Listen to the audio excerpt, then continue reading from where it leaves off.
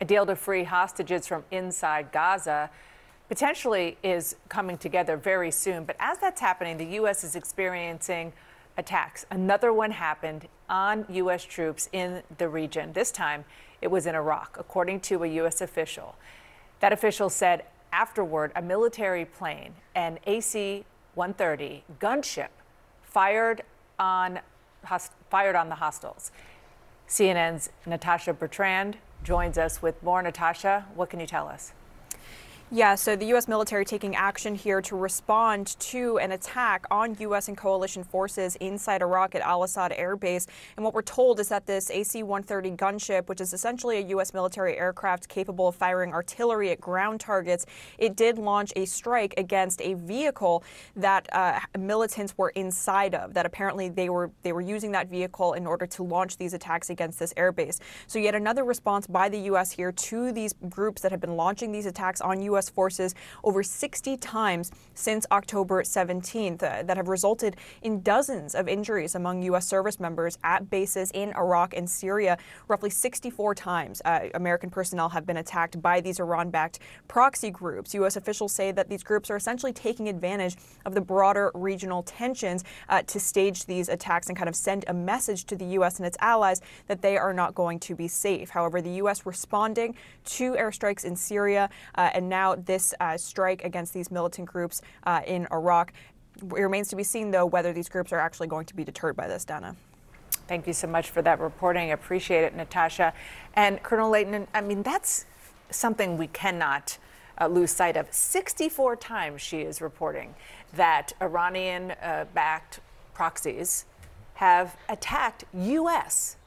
forces in the region.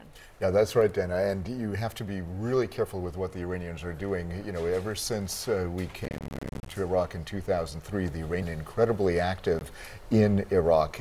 They are looking at Iraq as kind of their area to play in, and they are doing this with their proxy forces, with their intelligence services, and they're doing it so that they can influence Iraq's behavior as well as control more land and get closer to Syria in geographic terms. And you have some reporting on this as well, David. Well, the big question here has been, is Iran going to get into this in a full way? Are they just going to use their proxies to try to be a bit of an annoyance? How far can they push it? We knew out in San Francisco that the topic came up between President Biden and Xi Jinping, with the president asking the Chinese leader to use his influence on the Iranians to make sure they calm down.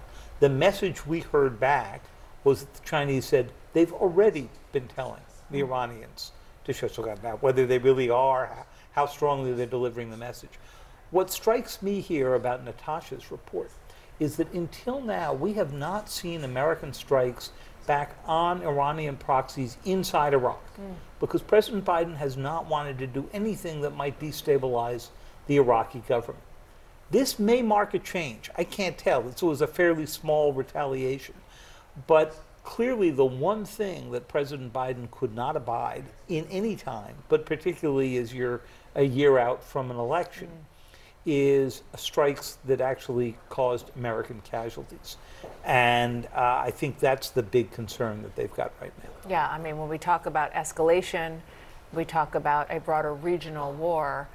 And then if you put Iraq in the mix, particularly for the, for the world, but especially through the prism of what you just said, the American electorate, that brings up a whole lot of So far, the president's been very lucky. American forces have been lucky. We've not had significant American casualties.